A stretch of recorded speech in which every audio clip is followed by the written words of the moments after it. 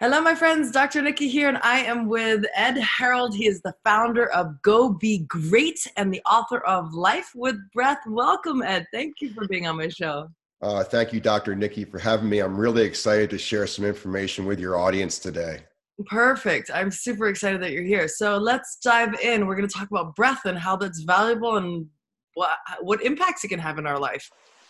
Yeah, so either in the foreground of our mind or the background of our mind, the length, depth, and pace of our breathing plays a huge role in what our cardiovascular system will be doing, what our blood pressure is doing, what our neurobiology is doing, and whether the body is burning fat or storing fat.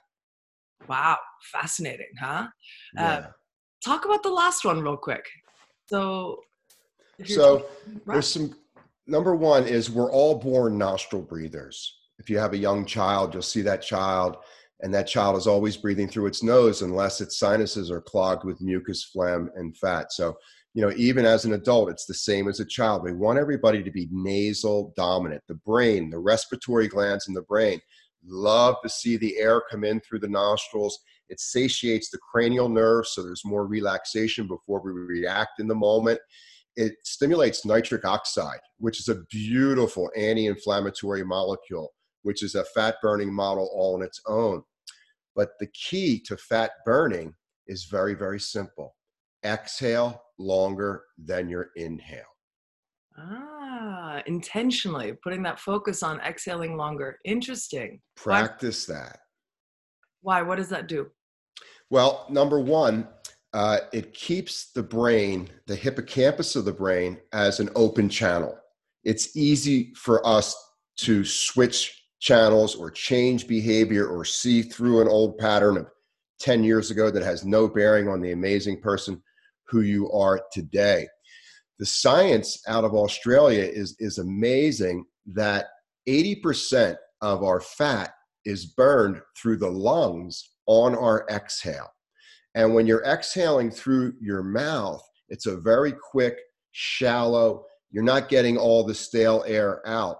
And, over a period of time, you'll build up carbon dioxide in your body, and the brain fears carbon dioxide, and it'll make the heart rate be higher during the day, which will make it more difficult for us to sleep at night. So as a culture, I think we all need to stay on that exhale, maybe 5% longer than we normally do today. So interesting. I want to end with some tools on how to get there, but in the meantime, let's discuss dopamine and the effects of dopamine and breath and how they're linked. Well, dopamine is a function, it's a neurotransmitter. It's a very, very powerful neurotransmitter. And 50% of the brain's dopamine comes from your upper abdomen. It is stimulated by the enteric nervous system, which is a minor branch of the autonomic nervous system. It sits at the top of your belly. And when we can work on our breathing, in other words, breathing through our nose, practicing inhaling slower, exhaling slower, inhaling 5% more, exhaling 5% more, and keeping that pace slow will strengthen the primary muscle of breathing, which is the diaphragm, the abdominal diaphragm muscle. So as the diaphragm muscle becomes more dynamic, stronger, more flexible, it's going to massage the upper abdomen area of where this enteric system is. And you'll have a lot more dopamine available to you in the brain, but you'll also have a lot more serotonin. And when we look at things that make us feel good, endorphins, oxytocin, serotonin, dopamine, these things come from the upper abdomen. So if we can get control of our breath and keep massaging that upper abdomen area as the diaphragm moves down on the inhale, up on the exhale, that pression and suction will bring more blood flow and oxygenation to this enteric system. The brain loves this. And on some level, we're all addicted to dopamine because it's that little thing that it stimulates when you get your list done or you've got a task done or something that you thought you couldn't do that you did. That arousal that moves through the soft tissue of the body, that moves through our organs is dopamine. Interesting. And the breath can trigger that just by taking slightly deeper inhales and exhales. Yeah. And you'll notice when you do begin to breathe a little bit deeper, your spine becomes erect. Not only is the diaphragm the primary muscle of inspiration or taking fresh energy into the lungs, but it's also the number one muscle for keeping the spine straight. And posture plays such a huge role in feeling good about ourselves, getting out of our own way, seeing the bigger picture around some of the details that might have taken some of the joy out of our life in the past. So true. Fascinating. Really interesting work. Tell us about your book. What's your favorite lesson that you taught in the book? Well, the book's called Life with Breath, IQ plus EQ equals a new you. And the biggest takeaway I had from the book that is when I can support my respiration, I'm supporting a healthy cardiovascular system. And the number one cause of death is heart disease. And when the heart is beating faster than it should for the age that you are, you can begin to operate at lower levels of oxygen and chronic disease can begin to set in. So our breathing plays a huge role in supporting the heart. And when I'm aware of my heart's wisdom and I add it to my cognitive function, my heart will never let me fail. It doesn't even know what fear is. It hangs in there and it's very quiet. So learning how to interact with myself first interpersonally and then externally with the world, with the eyes and ears and mouth of my heart, I feel so much more grateful that I'm in a body. Wow, I love that. I went to a heart meditation yesterday to bring in the new year. And she had us really focus on the power of our hearts. And when you really put your full attention to your heart center, it's a beating beast. Like there's power in there. It really is. And it will direct you. She was trying to get us to move our decision-making power basically to our hearts. And they can really help you make choices that are much more wise. That's a great seminar because your heart is your number one fan. It's your hero. And it kind of allows us to travel away from the heart as we move through life and we stimulate our ego and all sorts of other schemes that we come up with. But eventually we all come back to the heart. And the heart has so much compassion and gratitude.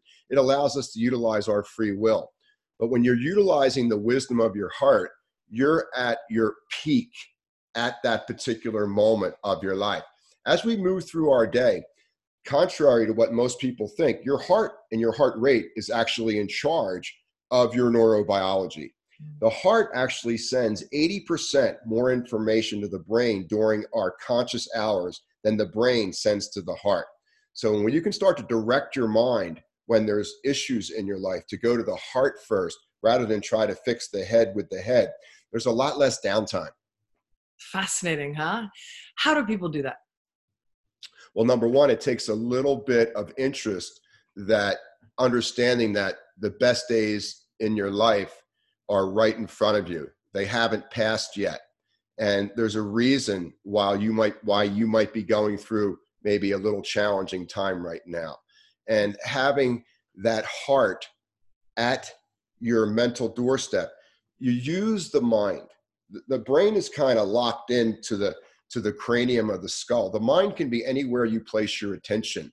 And when you can take that slower focused breath and you can direct your mind into your heart, then you're reprogramming and remapping the brain of how you're going to allow conversations to take place inside of us. So would you advise a specific meditation, a specific type of breath work to get connected to your heart? Yeah, a really simple technique that you can do anywhere, anytime, is a slow motion inhale through the nose, really inflating the lungs to their full 5-liter capacity. But get the air in the lower lobes of your lungs first, because the lower lobes of the lungs are imbued with parasympathetic, oxygen-rich, hemoglobin-rich nerve endings, which are going to keep your heart rate down.